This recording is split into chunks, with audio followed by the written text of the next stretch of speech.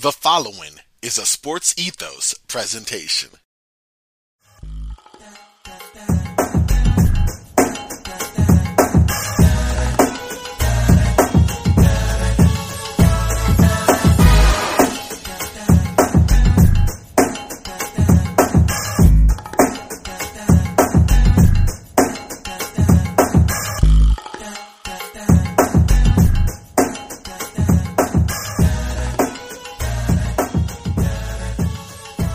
Okay, y'all, I am pumped, excited to have on a special guest to break down all things Detroit basketball. We're talking Pistons, and I'm talking with the great Bryce Simon of Motor City Hoops, also host of the Pistons Pulse podcast. Definitely make sure to check out both of those.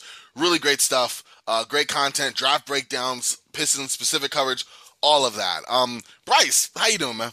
I'm good, man. Corbin, thank you so much for having me on. I've been looking forward to this all week. I was DMing you and I was like, Yes, our communication got lost a little bit there. Yeah. And I was like, man, I hope this goes through because I've been saving my Friday night to talk some Detroit basketball, some draft, basketball in general, whatever we get into. Maybe Yes, we'll talk some Marvel on the episode. I don't know. But I'm pumped, Corbin. I appreciate it, man. Thank you. And you're right. My listeners and me know I'm bad at two things. One, I'm the king of like seeing a text. Okay, I'm gonna respond, and then just forgetting and then going, oh man, that's one. And two, muting myself on a pod. I'll mute myself. You'll talk, and then I'll be going talking, and they'll be like, I think you're muted. So I'm trying to break those habits, but maybe 2023. But I'm definitely pumped to have you on, man. Thank you again. And yeah, I mean, we just broke, this past week has been eventful for basketball. Obviously, conference finals, but also we have the NBA draft lottery. Detroit Pistons factored in heavily among that. And I just want to kind of go into their offseason, but before we even do that, kind of recapping the season that was. So Pistons, 23-59 after getting Cade Cunningham. I know he was hampered early with some ankle injuries. They're 28th in offensive rating at 106, 22nd defensive rating. But ultimately, I think there was some, from bird's eye view, from my self perspective, especially watching down the stretch of the season, some really competitive games from these Pistons. So from someone a lot more, just straight up Pistons expert, how would you describe the season that was for Detroit? Yeah, it was a rough start, Corbin. It had very high expectations to start the season because of Cade Cunningham, the number one pick. We had a good rookie seasons from Saddiq Bey, Isaiah Stewart, and anticipated improvement from Killian Hayes. Jeremy Grant was borderline all-star in his first year with Detroit. And the beginning of the season did not meet expectations. Cade was hurt. Saddiq Bey got off to a cold start. It was like literally a historic awful start offensively for the Pistons, but it did get better. And the games you're talking about post All-Star break, whenever things started to come together, guys got healthy, there was some pretty decent basketball played in Detroit. Definitely. I'm like you said, I'm glad once the team got healthier, more in gelled in, then like obviously, yeah, from what I was watching, I was like, okay, Detroit, like you look at the record in US, and I told this as a joke to my friend, I'm like, hey, even if teams are trying, like, okay, you bring in Cade, you have some young pieces. Now, no team, I think, very few teams, rather, are trying to lose games. But it's just a matter of fact. You have 30 teams, got a bunch up top, injuries, and, yeah, not every team has a LeBron or a Kevin Durant or, a Harden in their back pocket. Well, maybe not Harden this year, but you know what I mean. But looking at that, I think it was a really good synopsis season. I think from a more specific kind of high point, low point, what were some high points you had watching Detroit? Was it, progress of some young talent, seeing Cade healthy? Just kind of want to get some general specifics of that from you. Yeah, so I think Cade Cunningham was a highlight throughout the season, but late in the season, we watched him go toe-to-toe with Kevin Durant in the fourth quarter and just like exchanging buckets. And then I believe it was the Sixers, and the Pistons beat the Sixers. And it wasn't just that they beat them. The Sixers needed to win that game for like playoff standings. Yeah. And it was like, okay, you can start to see what this team may become. Listen, there's a lot of talent that needs to be acquired for this team to be in the playoffs and be a contender and all that. I'm a realist. I understand. Listen, Corbett, I can get biased at times. Don't get me wrong. Yes, I can get biased at times. But I understand that like they're not on the brink of being a contender.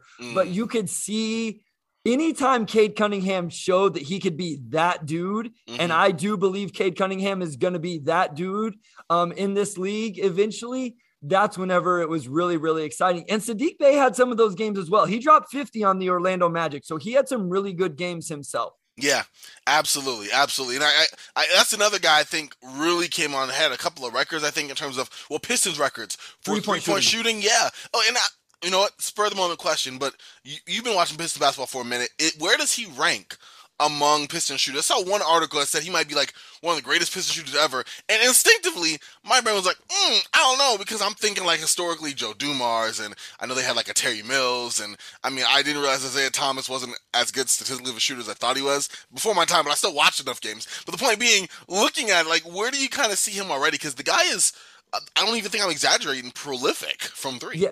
Yeah, just in terms of like single season 3 point makes, rookie going back to his rookie season where it was even short because, we were still in the weird COVID season stuff. So we didn't get 82 games. And so, yeah, I mean, just in terms of sheer numbers, he's up there with anybody else in the history of the Detroit Pistons. And that's pretty crazy to think and pretty impressive for Saddiq Bey. And it just shows you what he's done in his first 2 seasons in the NBA. Absolutely, absolutely. And I hate to go from high to low. I probably should have started low to high, but looking at some of the highs, you talked about internal growth, Cade Cunningham, the Pistons coming together as a unit. Aside from losing, 59 games, what were any low points for you that you're like, whoa, hold up now, like I'm not thinking about this, heading to the end of the season? Yeah, I mean, just the way the season started, because there was so high expectations and they were irrational and they were too high to begin with, but it was such a bad start. Corbin, Isaiah Stewart rolled his ankle playing with Team USA, the junior team. Yeah. So he didn't have the same offseason progression that we wanted. Cade didn't even play like the first 5 games of the season. Saddiq shot awful. Cade missed his first 18 threes to start the season. Like it was as bad as you could imagine. I think it was a literally historically bad start in terms of 3-point shooting and then offense in general. Obviously it got better, but there were some rough patches. They were getting blown out. They weren't being competitive. And so it was a little bit trying in, being a Detroit Pistons fan and, content creator and just within the community. Yeah, I can only imagine some of the parts, the dog days of December where you're like, yeah, this ain't great right now. I do feel, listen, I'm a full disclosure, I'm personally a Lakers fan, so the dog days of December or the dog days of every month for me. It was like, oh, maybe we'll turn the corner. Oh, just kidding. But I get that feeling, at least this year. How did my guy Wayne Ellington do this year? Is he a fan? Man. So I like Wayne Ellington. It's horrible when I have to start by I like Wayne Ellington. This isn't going down a good path.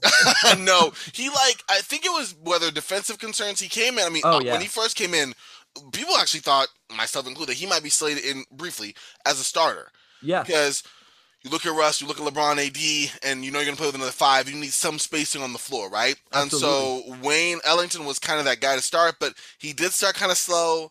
Was dinged up a little bit, and then defensively quickly lost the trust of Frank Vogel on that end. And then he basically, there was large stretches of the year where both him and Kent Bazemore largely forgotten. And then, toward the end of the season, we he needed some offense to really get going, and we also didn't have a lot of healthy bodies. He starts getting more run. He did okay. I mean, you know what you're getting from Wayne Ellington. Getting good 3-point shooting, although, to be honest, at the start of the year was kind of streaky, but it ended up really strong.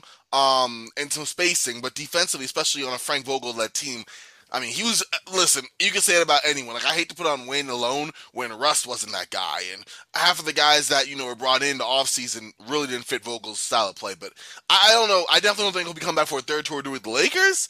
But I do think he has another year or so because, I mean, he brings what his name entails, the shooting. Yeah. Absolutely. No, I was just curious. He almost made too many shots for the Pistons 2 years ago. Whenever we were like full tank for Cade mode, and it's like, why is Wayne Ellington in the game? He's banging 6 threes, and we don't need to win this game. We don't need that. No, he'd be a great pick. Well, we can talk about all season, but I would like him to go back. I mean, he's been well traveled as a vet, so I feel like a few squads would be his old stomping grounds. But if Detroit is trying to turn the corner, we'll talk about it in a second, then maybe he would help at least in that particular aspect of much needed floor spacing, Yeah, So I have hope for him. But yeah, it was a weird. Listen, Lakers, it was rough. It was rough. I don't mean to I'm not right about very much stuff, Corbin, but I kind of predicted that when the Russ trade went through. I just said, I don't understand it. I don't like it. I don't get it. And I know there was injuries. I know it wasn't as simple as that. Maybe I don't watch a ton of Lakers games because I'm watching every Pistons game. Yeah. But I was like, it didn't shock me that the season went the way it did for the Lakers, I guess. No. Unfortunately. You nailed it. It really, I mean, it's funny. I'm a Russ fan and a Lakers fan. And even I was like, I had to be optimistic because I had to support my guys. But the love of being a Russ fan, Lakers fan, is I could root for Russ in his own personal records, whatever, and then when he loses in the first round, whatever, then I could really focus on the Lakers. But now that their paths are entwined, it's like Russ can't go off and the Lakers do good. I know how this works. I've seen this. So, yeah, it was catastrophic. In this offseason already, how it's shaping up, we'll see. We might have to revisit that later, man. Yeah, no doubt. But, yeah, man, it was rough. But, yeah, whoo. But looking at the Pistons, who at this point at least are on a much brighter trajectory, I think. We look at from the team more to front office, coaching staff. Dwayne Casey's going into his 5th year as Pistons head coach. Troy Weaver, I think, is his 3rd or 4th year. Third year. There you go. What are your thoughts on? I put them organizationally. I think coaching and front office are more intertwined than coaching and players. So, what are your general thoughts on how they've been leading the rebuild so far? Yeah, I mean, I think there's a lot of trust in Troy Weaver and what he's done. I was actually having this conversation with somebody the other day. You can pick out individual moves, Corbin, where it's like, that's a little head scratching. Like, was that the right move or whatever? Yeah. But the thing is, big picture, what Troy Weaver has done in 2 full seasons, starting his 3rd season, is he has drafted, lucky or not, however you want to say it, a franchise player. He's created cap space. He's fixed the cap situation. You have a trade asset in Jeremy Grant, or maybe you think an asset, or maybe he ends up staying on the team, but a lot of people think he's a trade asset, one of the better trade assets on the market this offseason. He's created options. That's the long-winded version of what I'm trying to say. Yeah. He has put them in a space where they can make moves. Now, here's what he has to do, Corbin. Okay. He has to capitalize on those moves. He has to draft the right guy at number 5. If he signs Jalen Brunson or DeAndre, like, he better get him at the right price, and he better be sure that they're going to be as good as what he thinks they're going to be. Yeah. Now it's about the talent evaluation, which is what he's known for, and getting the right pieces in place. I love that. Like, this is where the team comes together.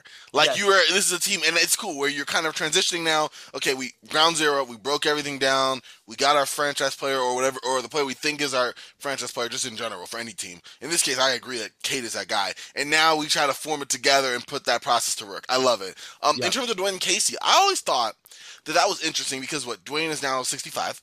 And at the time when he first came in, mind you, I think Pop is 73 still coaching, but I thought Casey's going to a team that very quickly established itself as a rebuilding team after being coach of the year in Toronto. Is he? I mean, he seems to be okay with this unit. Plus, they seem to be playing better. What are your vibe, your gauge on both Casey in terms of how he's fitting in, but also like his future?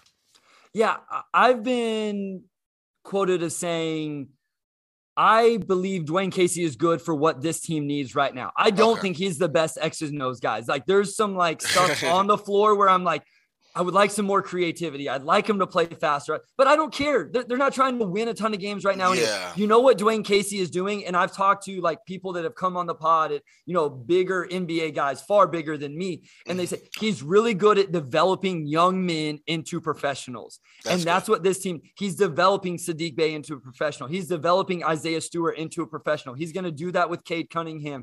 And he has the respect. Here's the thing. This team has lost how many games the last 2 seasons, Corbin? Yeah. Nothing negative has come out of that locker. I do a podcast with a Pistons beat writer, and he doesn't tell me everything, but if there was something like crazy going on, you would know. He would know.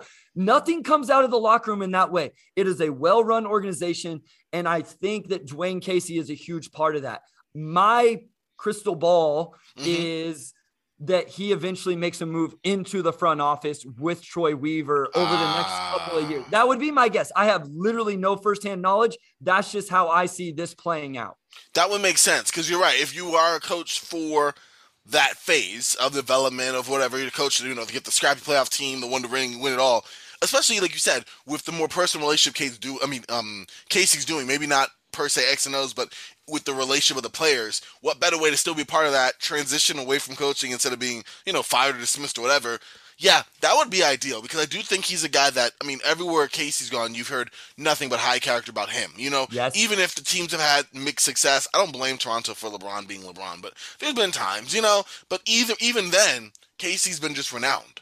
One of those few coaches that you don't hear nary a bad word about. So I'm definitely on board with that. And I hope that's the likely outcome at the end of this. Yeah, no, and that's one thing that everybody, we had David Aldridge on the podcast. Oh, wow. And that's what he said. We're alum from the same. So I played college basketball and then he graduated obviously before me, but from the same college. So that's dope. I just know him a little bit. Yeah, whatever. There's some kind of kinship there. Yeah, not to name drop, but maybe dude, please. Maybe a little bit on purpose. I love it. I love it. He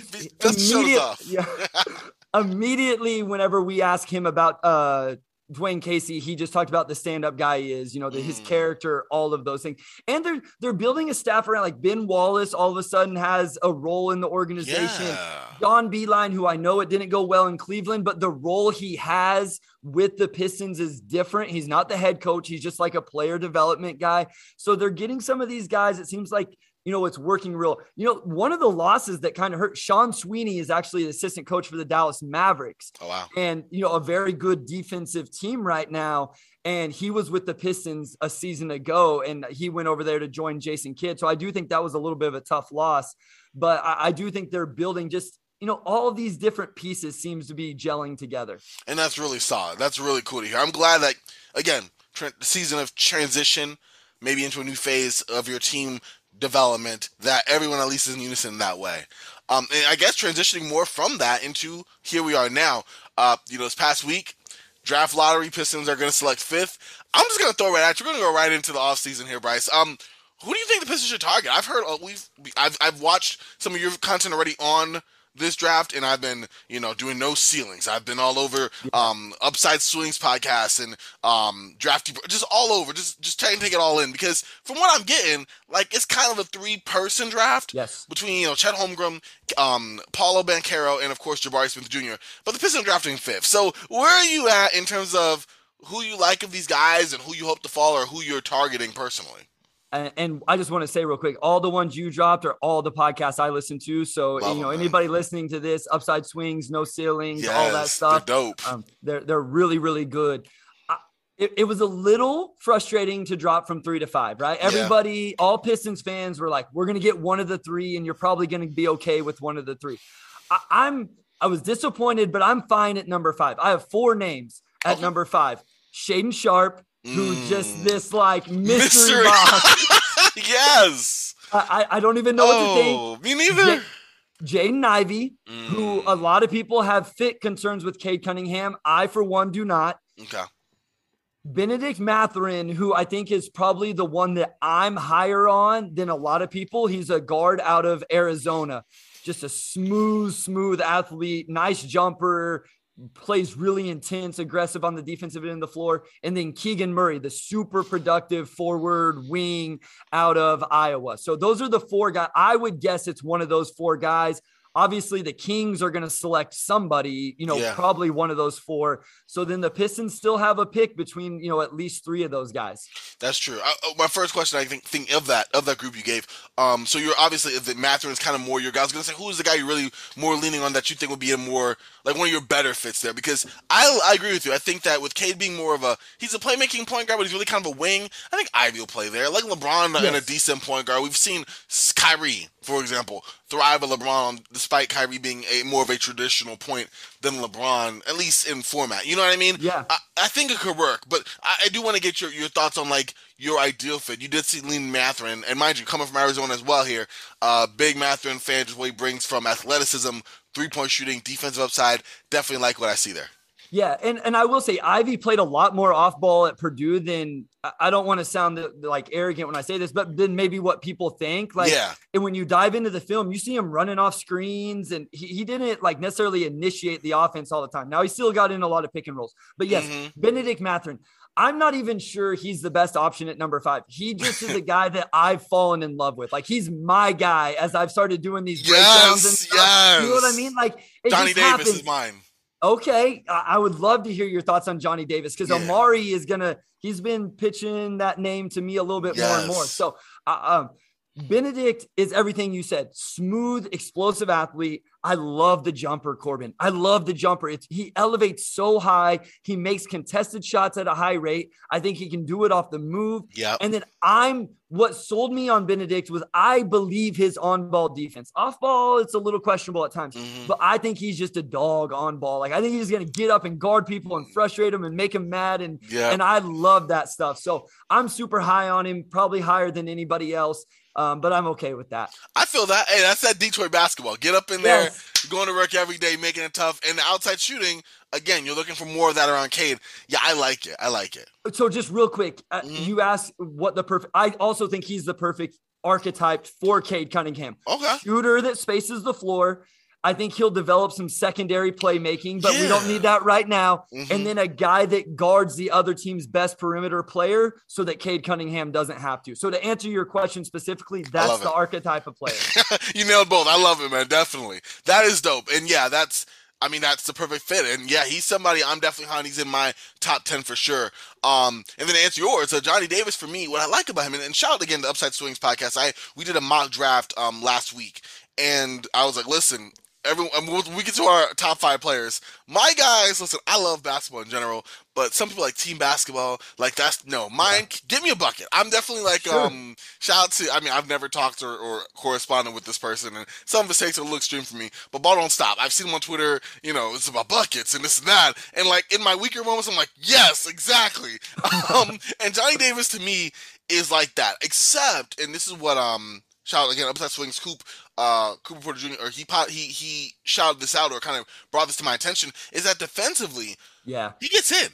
Like, he really gets in his guy. He really brings that mentality of, okay, we're really that competitiveness, that fire, that the intangibles that you can't really teach somebody to get. Sure. And so if you look at that with his frame, 6'5", being able to use his defense, being able to use his body in that way, let's get some solid coaching in there. And that tenacity he already brings to the table, I think is a good match. And then offensively, been knocked on a lot is, subpar 3-point shooting. He has a tendency to really get that mid-range kind of shot. And then he has like 2 assists a game. Like his assist to turnover ratio is like 1-to-1. A lot of that for me is like he's the only guy manufacturing points for his squad. And so I feel like in the NBA, there's going to be more spacing, of course. The fact he can get to a mid-range shot is great. We've seen DeMar DeRozan, Kawhi Leonard, other mid-range maestros that do that. And in a sense, that's great. Look at the playoffs now. Being able to generate that offense in a moment's notice is great. But also, I think better talent, he'll be able to focus more on, off-ball shooting. Maybe developing some more facilitation skills. I've been watching some of his game, and it doesn't seem like he's doesn't have the passing. It's just it's a mix of maybe not having the players. Yeah. Who are you going to pass the ball to? Like at a certain point, a Johnny Davis mid-range contested jumper is better than the wide open 3 from his teammate who can't make that shot. The numbers are what they are. I really want to dive into some Johnny Davis. This is my first year doing this, so I've had a hard time prioritizing who I want to break down. And I get on this guy, and then I'm going to do this guy next, but somebody throws out this guy. I want to see I would like to just look through his shot attempts, catch and shoot. What did it look like? What did the numbers say?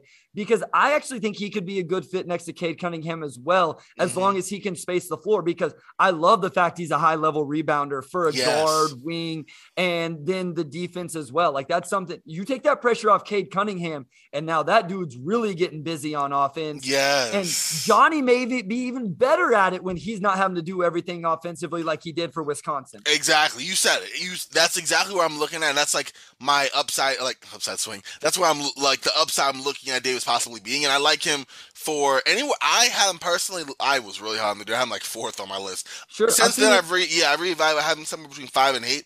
I think if you're looking at anywhere from Detroit, I wouldn't like it for the Blazers at 7, but the type of player there is an upgrade over CJ in terms of size and positional fit. 8 with New Orleans is my favorite match there, but I do like that player. But yeah, Mathurin, I think Mathurin goes ahead, and I think it's for good reason. Mathurin brings that shooting off the top. He brings the defense the same as Davis, but better shooting. I like that for sure. But looking, I guess, from the draft, we got some guys kind of circled real quick before I move on from that officially. The Pistons are, we don't know, but you are fairly certain that they are going to draft with that pick. The trading after 4, I think, is up in the air for a few teams. I don't think Detroit's in there. I think Sacramento could do it. I think Portland could definitely do it. But I don't know where Detroit is. What do you think about that? Yeah, I think Sacramento's the spot really that you could see somebody trading into, somebody that fall in love with Ivy or Sharp or whatever, who those guys maybe don't fit with Sacramento. Yeah. No, I think more than them trading out of 5, the trade that Pistons fans love is trading Jeremy Grant to Portland for number 7 and getting that second draft pick in the lottery. And depending on who you talk to, that's not enough for Jeremy Grant, or that's way too much for Jeremy Grant, which maybe means it's perfect. The connection there for your listeners is Jeremy Grant and Damian Lillard played on Team USA together, and supposedly Damian Lillard loved Jeremy Grant and really wants him to come to Portland. And obviously Portland's going to be in win now next season, after, kind of tanking post trade deadline this past year. So maybe there's some true smoke where the fire is there, or fire where the smoke is. I think I messed that one up. I do it all the time. It's late here, Corbin, man. Dude, I understand. I appreciate it. No worries at all.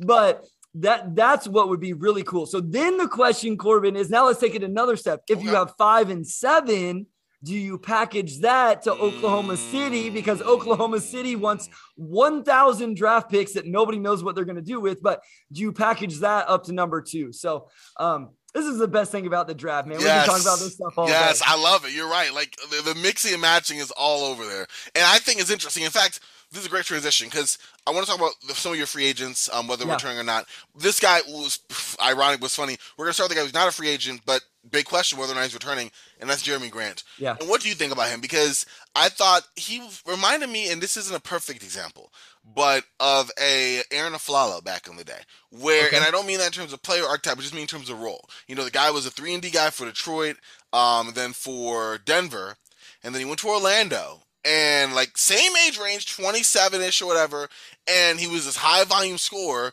doing stuff he hadn't done before on teams that weren't very good. Well, eventually you raise your trade value for that squad, and then you move on to another team. And so I think he went back to Denver, or I think it was back to Denver, or Portland, one of those two. I think it was Portland first. The point being is that he couldn't then scale his inefficient high volume game. Like, yes, you were able to show that you could average 26 points a game, and that's great, but like you're really like a 15 to 20 points per game scorer, and he kind of fizzled out. Like I think after that he went to Denver, went back to Orlando, and was out. I look at Jeremy Grant the same way, and that I never saw Jeremy Grant personally as a guy who you like, hey, I'm playing through Jeremy Grant. Like there's elements of his game that are so intriguing, when he's shooting really solid from 3, his ability to always slither and get into the rim, but like the first year I saw him in Detroit, I didn't watch him as much this year. He was always injured when I was checking him out. But in terms of last year, a lot of high volume 3s, but also like a lot of mid-range jumpers, and like he was the guy, and it was like, oh, what do you think about that in general? Because even with the trade, I'm like, I would like Jeremy Grant to me is the guy you trade like a future first rounder for, or like a late first rounder, but like straight for number 7, like that's like John Collins territory or SGA territory, like the tiers of players in my own arbitrary player value thing. So I want to get your read on just Jeremy Grant as a player and possible trade value from him. Yeah, no, I'm with you. I don't think if I was a Blazers fan, I'd be excited about trading number 7 for Jeremy Grant. Like as a Pistons fan, I'm banking on this, reported, supposed, whatever relationship between Dame and Jeremy Grant, and Dame saying, I want that guy to come play with me, make it happen. Absolutely.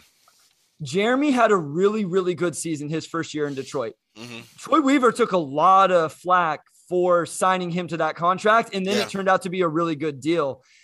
This second year, there was a little bit of like, is this Jeremy's team or is this Cade Cunningham's team? And it took him a little while to figure that out. I don't think Jeremy wanted to give it up as quick. Nah, 1 year, he was like, nah. Yeah, and then post All-Star break, all of a sudden it clicked. And you could see like Jeremy had been like, nope, this is Cade's team. And I don't mean this in a negative way, but he kind of fell back in line into the role that he's best suited for and needed to be playing with the Pistons. So in terms of what happens this offseason, if he doesn't get traded, he's going to get the extension because the Pistons can't go into the season with him on an expiring contract and then possibly lose him next offseason for nothing. I wouldn't hate the idea of giving him the extension, letting him play with the squad for till the trade deadline and just see what it looks like. See if with the draft pick, with Cade, with Saddiq Bey, if things can work out a little bit. And if it's not, then he's on a contract. It should still be a decent contract and you can flip him at the trade deadline. But I know he's going to be a hot name this offseason to be traded as well. Absolutely. Absolutely. That's a very good point. And you're right. Whether it's the 4 for 120 that I've seen kind of float around, which I'm like, No. That's how hefty. I mean, I saw. Was I listening to? I think it was Brendan Nunez of the King's Pulse or something, where he was like, "Hey, I would probably be more comfortable doing the 4 for 90." I was like, I wouldn't even want to do that, even though I know that's more in the range of Jeremy Grant. That's nothing to say that Jeremy Grant. He's a very good player in his prime. I guess I'm just like, okay, where you're fitting him in. I thought his role in Denver was perfect for what he was, but in Detroit, a very solid player as well. Yeah, I mean, he's a number he's a low end 3, high end number 4 guy on like a true contender. Yeah. So whatever people think you should be paying that guy, is it 20 million? Is it 25? The salary cap's going to start going up because of this new TV deal. So maybe it's 25. I don't know. I'm still trying to figure all those numbers out for myself. But he's not going to come in and be a number 2 on a championship contender. I can guarantee you that. He may be a number 3 depending on how the roster is built out. There you go. I feel you on that. And I'm lockstep with you on that in terms of his fit. So moving from him, I guess, to actual free agents. And it's not a whole lot that I see. No. I mean, that you would be, maybe I can't even know, like a Rodney McGruder. I don't think that there's any free agents of note in this one. So Rodney McGruder is a guy that actually had a really good season for the Pistons. And actually some Pistons fans don't like him because they're like, he's not part of the future. Why is he taking up minutes? And then he would bang shots and we'd be winning games we didn't need to win for the tank. It's the Wayne Ellington. The 2022 Wayne Ellington. Yeah, you can't win sometimes whenever you're rebuilding. So Hamidou Diallo, who actually is a very intriguing player for the Pistons. He has a team option. Frank Jackson has a team option. And then the big one is Marvin Bagley III. He's coming up on his qualifying offer, possible restricted free agency off his rookie contract. That's actually the one that's of note for the Pistons this offseason. They traded for him at the deadline, and he has a major cap hold that really puts the Pistons in a bind in terms of free agency if they don't get something done with him. So it's only a big thing because he takes up all the cap space. It's a $28 million cap hold. Whoa. And he's not, I don't know if he'll sign he wouldn't sign the qualifying offer right away. Yeah. So it's been reported that they've already worked out a 3-year deal with him that I assume will be like official the first day of free agency. So I would expect that somewhere in the $8 to $10 million range for Marvin Bagley III. He had a really good 18-20 games with the Pistons. I was about to ask you, what do you think of his fit? Because this is a guy, now, I don't want to say redemption tour. He should have been drafted second overall. So that's no fault of his own. Injuries, no fault of his own. But looking at him as a potential piece with Cade, like, where do you kind of see him? Because I agree, great stretch, but at this point, I'm lost as to his long-term potential. And I truly do not like to do this, Corbin. I'm not trying to bash the Kings organization. Absolutely not. Yeah. They used him so poorly. Really, really bad. When they traded for him, when the Pistons traded for him, I went right to the film immediately. And I walked away from the film and I was like, I don't even know what to tell Pistons fans about his offense because they just stood him in the corner and that's not what the shot looks good, but he doesn't make it. Like it looks good, but he doesn't make it. So I'm like, he came to Detroit and here's where maybe I overvalue him and Pistons fans overvalue him. We had no lob threat on this team. I love Isaiah Stewart. He's a hard worker. He does a lot of really good things. He is the Detroit mentality through and through. He's not a lob threat. He just isn't. Ground bound. Marvin Bagley came in and was the archetype of a player that this team did not have, and it fit seamlessly with Cade Cunningham and Killian Hayes. And so maybe because of that, we overvalue him a little bit, but it's a valuable player to have on this roster if they're not going to sign somebody else or draft somebody else that can do it. That makes sense. I get what you mean. It's like even more exciting for your team because you didn't have that player at all. It's like random team getting like a 35-year-old DeAndre Jordan. Like, oh my God, he junks. Not that he's great, but Corbin, just that type of player is great. It literally made the games more fun to watch. We didn't catch a lob all season long until after the trade. I mean, not seriously, but there were very many. Hamidou Diallo is a big time athlete. So I love me some Hamidou Diallo. Yep.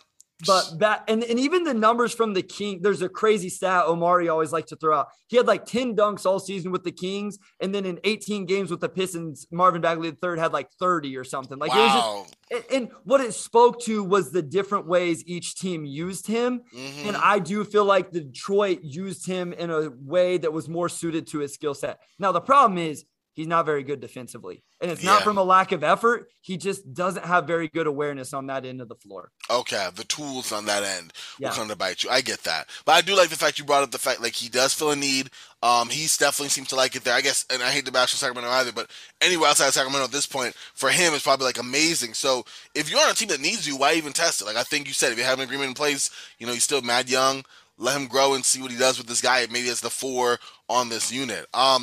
I guess going from free agents that you have to ones that you may pursue, it's a little early, obviously. I mean, the draft's still a month away, but I'm looking at all the offseason here. Are there any types of players, either more archetypes or specific players you've been looking at or want to look at, that you would be intrigued by their joining Detroit or the prospects of having them? Yeah, so let's start with the big fish. Zach Okay. LaVine, I don't think is going to come to Detroit. Now, it is interesting that it seems like it's not a set in stone that he returns That's to Chicago. crazy to me. That's the vibe I'm getting. I don't know about you, but that's I what heard it, sounds like. yeah, and it's weird. I thought he enjoyed this last season, but I mean, listen, Zach LaVine, this is one thing where this is the first time being a free agent, so that's where I always try to go.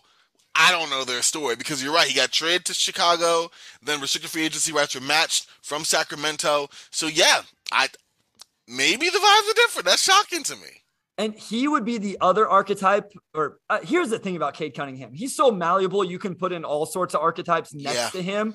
But I wouldn't hate seeing a true bucket getter in the Zach LaVine mold next to Cade Cunningham as well, and just let Cade orchestrate the offense. So let's get some more realistic ones. I think Jalen Brunson is realistic. There's been reports.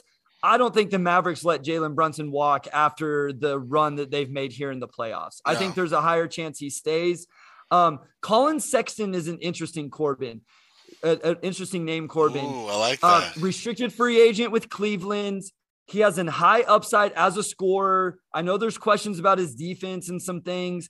I think it would be at the right price. I would be excited about Colin Sexton. I don't think he's going to probably end up going for the price that I would be comfortable with.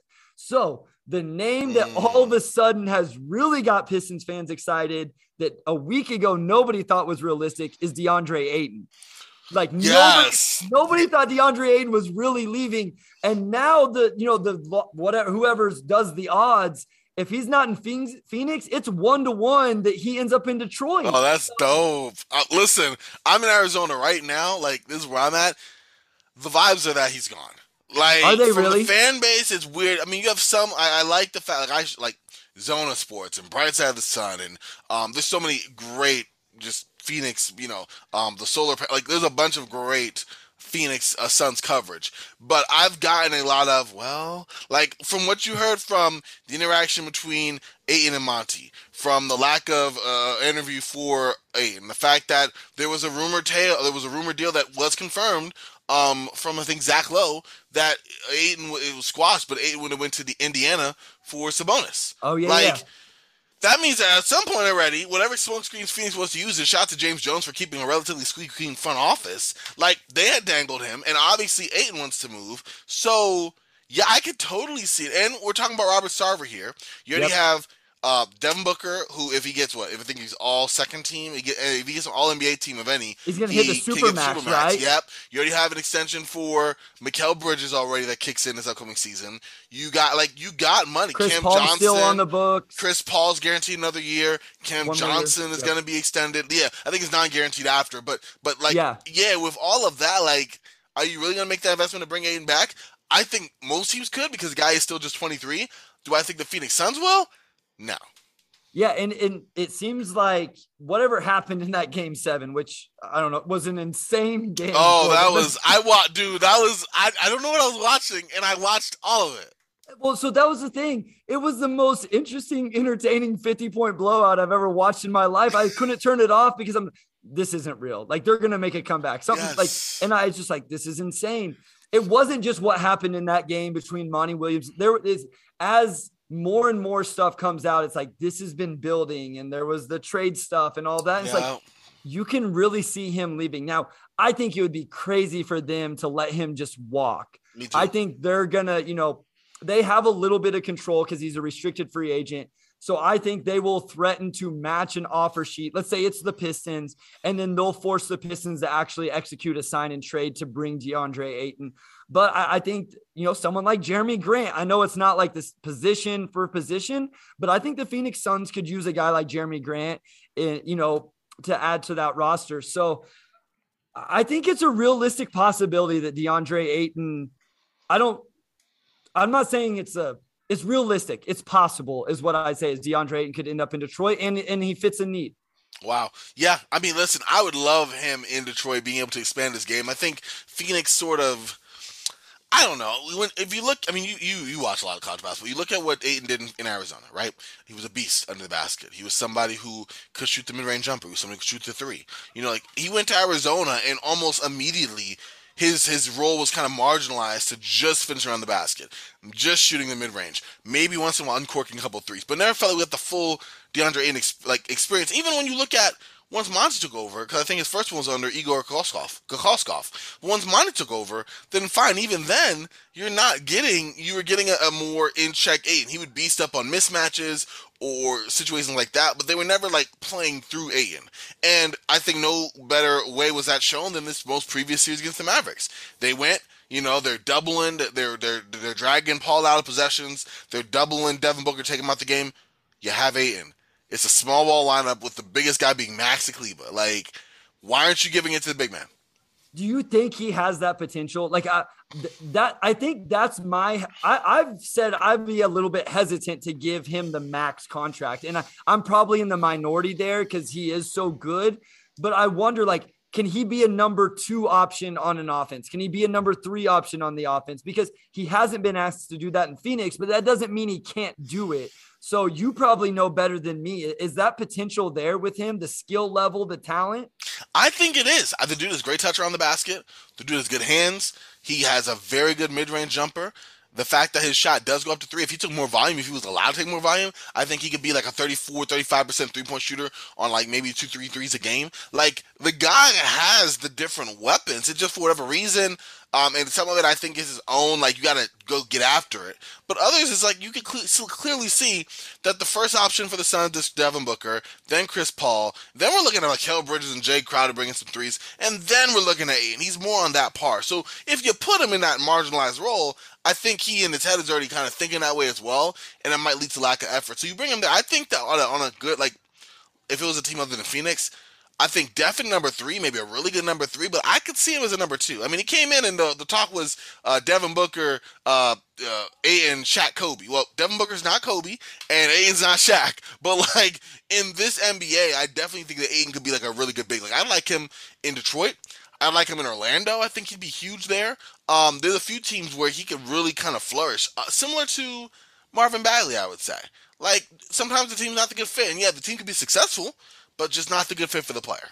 Yeah, and I think he'd come to Detroit. Maybe that makes it even more realistic that he would want to come to Detroit because he probably looks there and he's going, yeah, Cade Cunningham's the dude, but then who else on the roster is going to take shots from me? Saddiq Bey, is probably a number 3, number 4 guy. He can still get better, but, yeah. And then there's going to be a rookie, but, that guy's not exactly going to come in and take number 1 option shot attempts. No. So he's going to come to Detroit and have a chance to grow his game, being a focal point of the offense and get to run pick and roll with, I know he's been able to do it with Chris Paul and Devin Booker, but now you get to do it with the up and coming Cade Cunningham. Yes. Has to be at least a little bit intriguing to do that. So yeah, they'd be the same age, wouldn't they?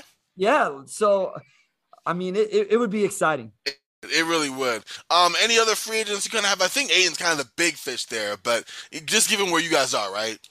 Yeah. I have some under the radar guys. If the Pistons decided to go just a little more low key, some guards like Gary Harris. I wanted to ask you about one, so I'll save him for then. Dante DiVincenzo, Lonnie Walker, Malik Monk.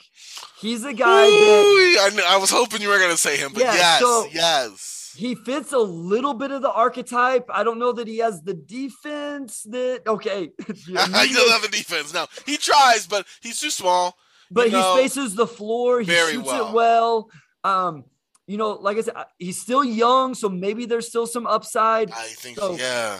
So he's a guy that intrigues me a little bit. If they just a little more chill with how they spend their money, don't go for a big fish, but like to make maybe they take the road of just small and steady improvements, and he would be an upgrade in the backcourt with Cade Cunningham compared to what they had. No, I 110% agree with you on that. He's just 24. He was the MVP of our team, I think. I mean, obviously LeBron was the MVP, but if not LeBron, Malik Monk was the most consistent. I mean, in games played, it was Russ, but just consistent from play, day to day, the most reliable in terms of being able to step in consistently and go on a flurry. He single-handedly won a game for us against the Knicks, against us, for the Lakers against the Knicks, brought high volume three-point shooting.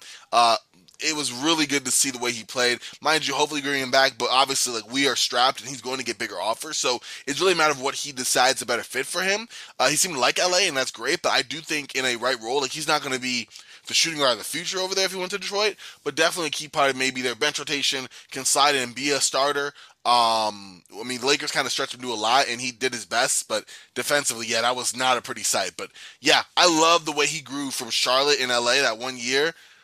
Dude, I would love him with Cade alongside whatever pick you have in Marvin as a guy who just filled up and get you instantly transform your offense. Yeah, and so I think it's going to be very telling what Troy Weaver does with free agency, because again, like, he's not a guy that's going to like take you from here into contention. But again, if they want to just, let's take a step forward, let's actually win some legitimate amount of games next year. Maybe we flirt, make a big jump and flirt with the play-in game or something.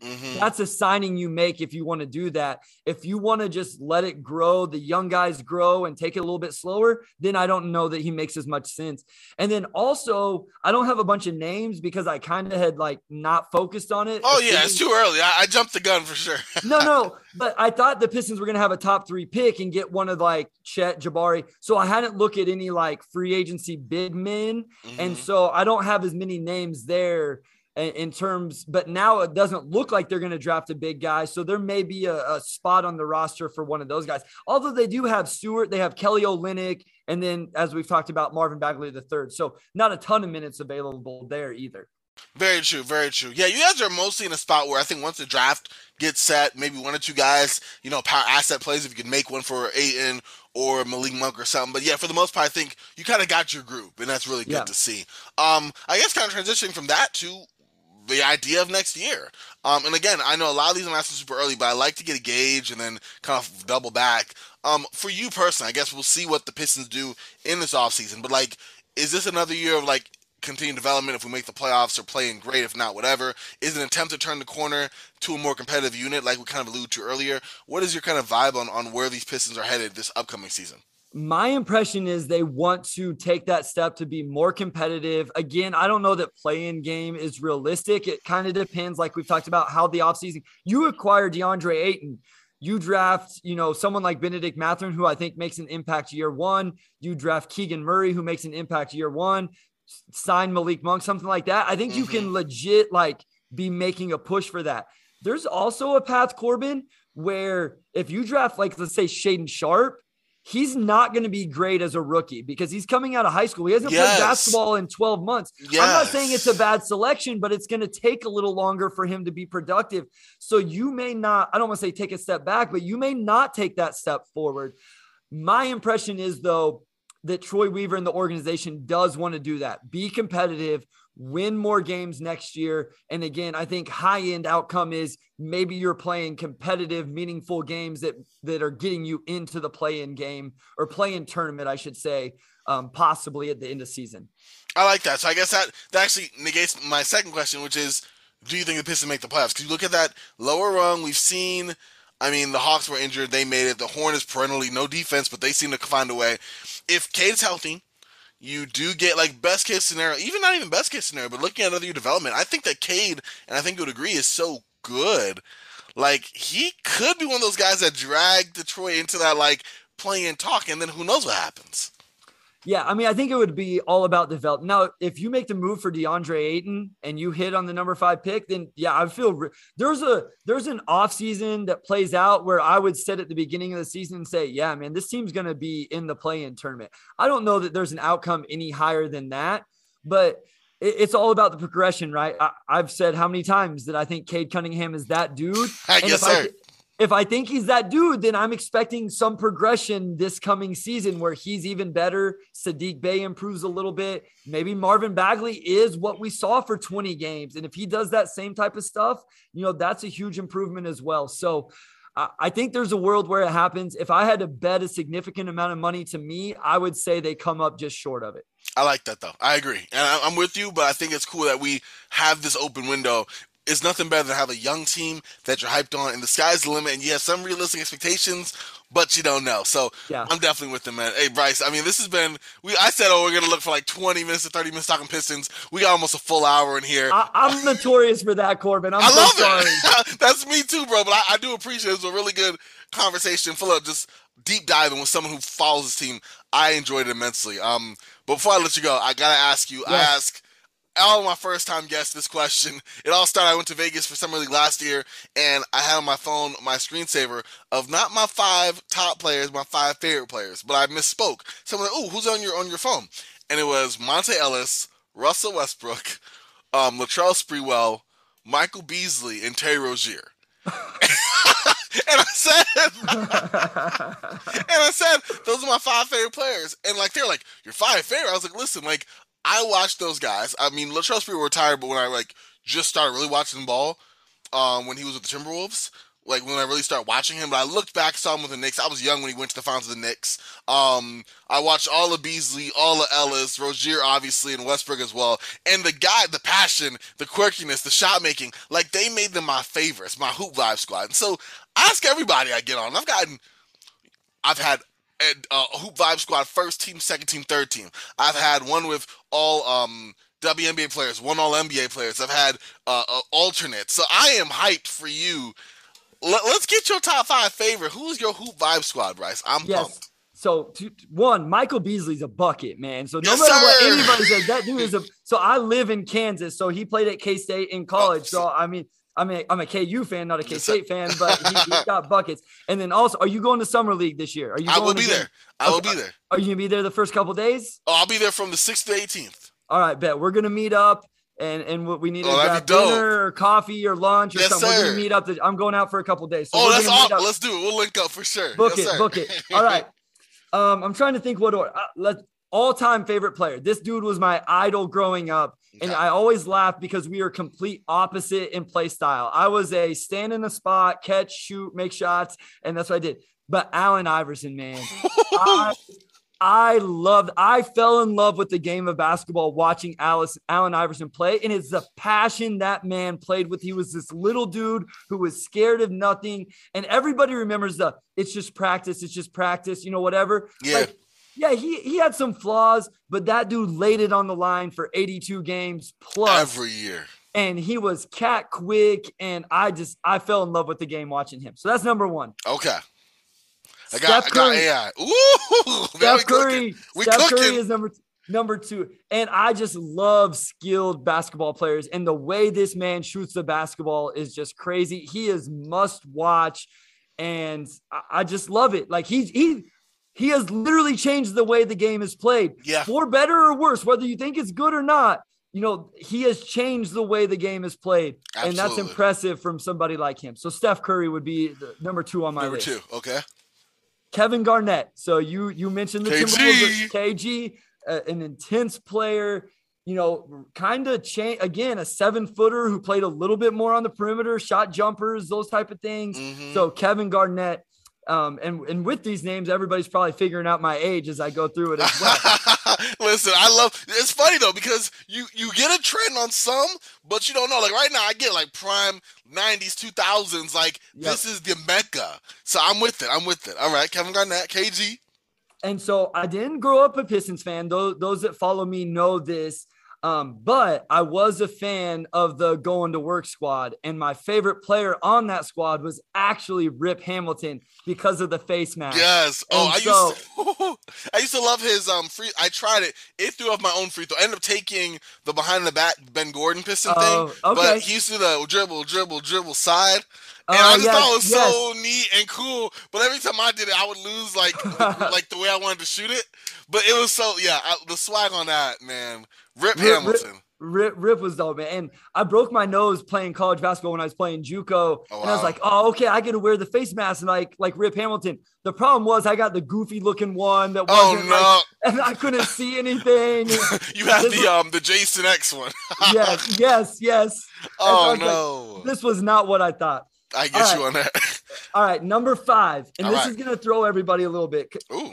Trajan Langdon. And here's the crazy thing, Corbin. I hate Duke. So this is where it's like you gotta explain yourself, man. Yeah. I don't even know. I was a kid. I was like 10, 12 years old when Trajan Langdon was playing at Duke. And I just have all these memories during the NCAA tournament, have my little bracket. I would go out to the driveway. I'd play through the games. And I always was Trajan Langdon knocking down game-winning shots in the driveway. And I don't know why. I think it was because his nickname was the Alaskan Assassin. Which is super dope. So it was a cool nickname. I was, like I say, 10, 12 years old. And it's like, it's a memory. I'm 35 now. So for the listeners, there you go. I'm 35. Like 20 plus years later, it's still like embedded in my brain. That is dope. I was just like going through this. I was like, I got to put Trajan Langdon on there, man. Like that is dope. That's childhood stuff. Yeah. And what's funny about this, another reason why I like this kind of thing is like, regardless of, I mean, you said it, you don't even like Duke, you hate Duke, but like what our relationship to basketball, you know, it's all different. Everyone's journey is different in that journey, like to the sport, but we all love for different reasons. And it still comes through. Like, even like you said, someone as random as Trajan Langdon, the fact that I picked my Lakers as a 9-year-old watching the 2004 NBA finals. I was 9. And I only picked them not because of Shaq, not because of Kobe. I like the purple and yellow. And I was like, that's my squad. So then the very next year, I'm watching Brian Cook and Smush. No, it wasn't even Smush Parker. It was Chucky Atkins. And I'm watching those guys. And the funny thing is, again, it's just here we are all these years later, still, you know, deeply rooted in the game. And it comes from the most randomest of inspirations sometimes. So that is dope, my friend. So I'm going to run it back real quick. We got AI, Allen Iverson. The question, he's the answer. Got Steph Curry. You got Trajan Langdon and Rip Hamilton, and you got KG. I put it in positional order, but we got the 5 right there. That is dope, man. That is one of the more unique ones I've gotten, and I've had a few, but this is why I love asking this question. It's the hoop vibes, you know? Yeah. Oh, man, Bryce.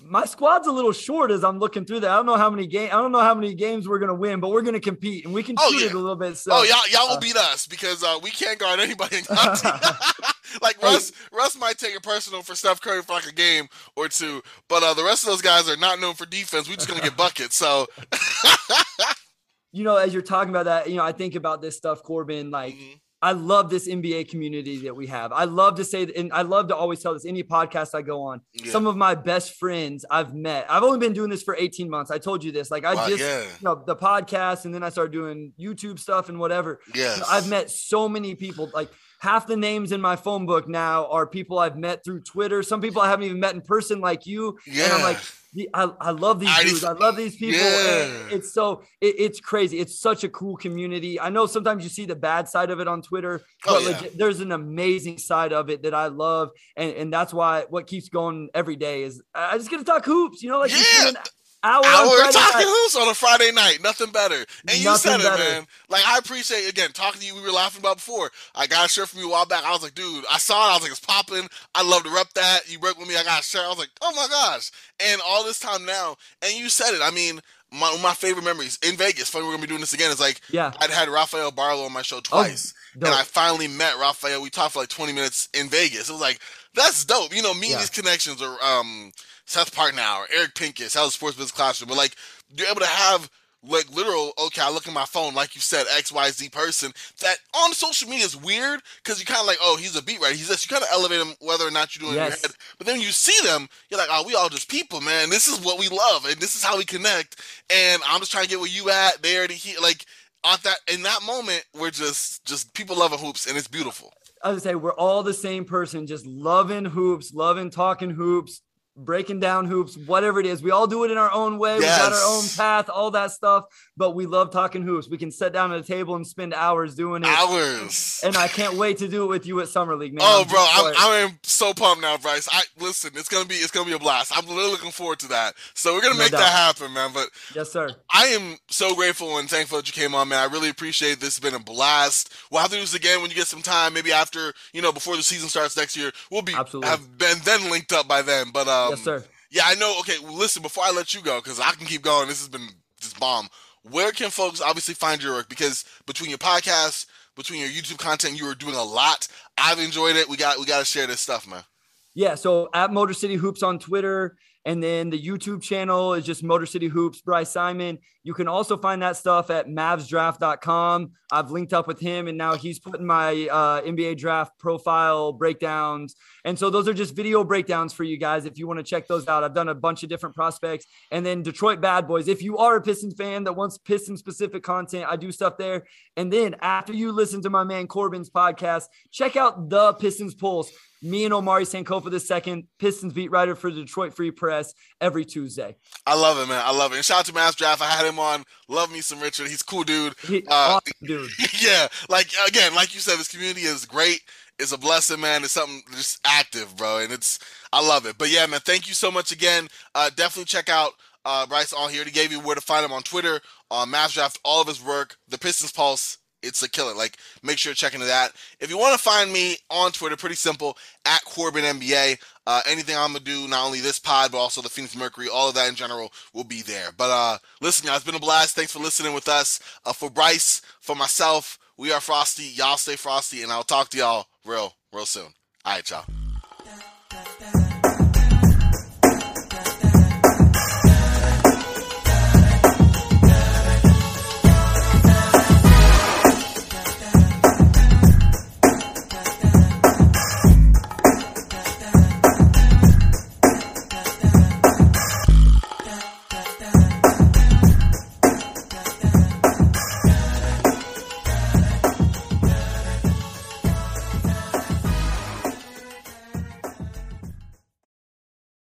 This has been a Sports Ethos presentation.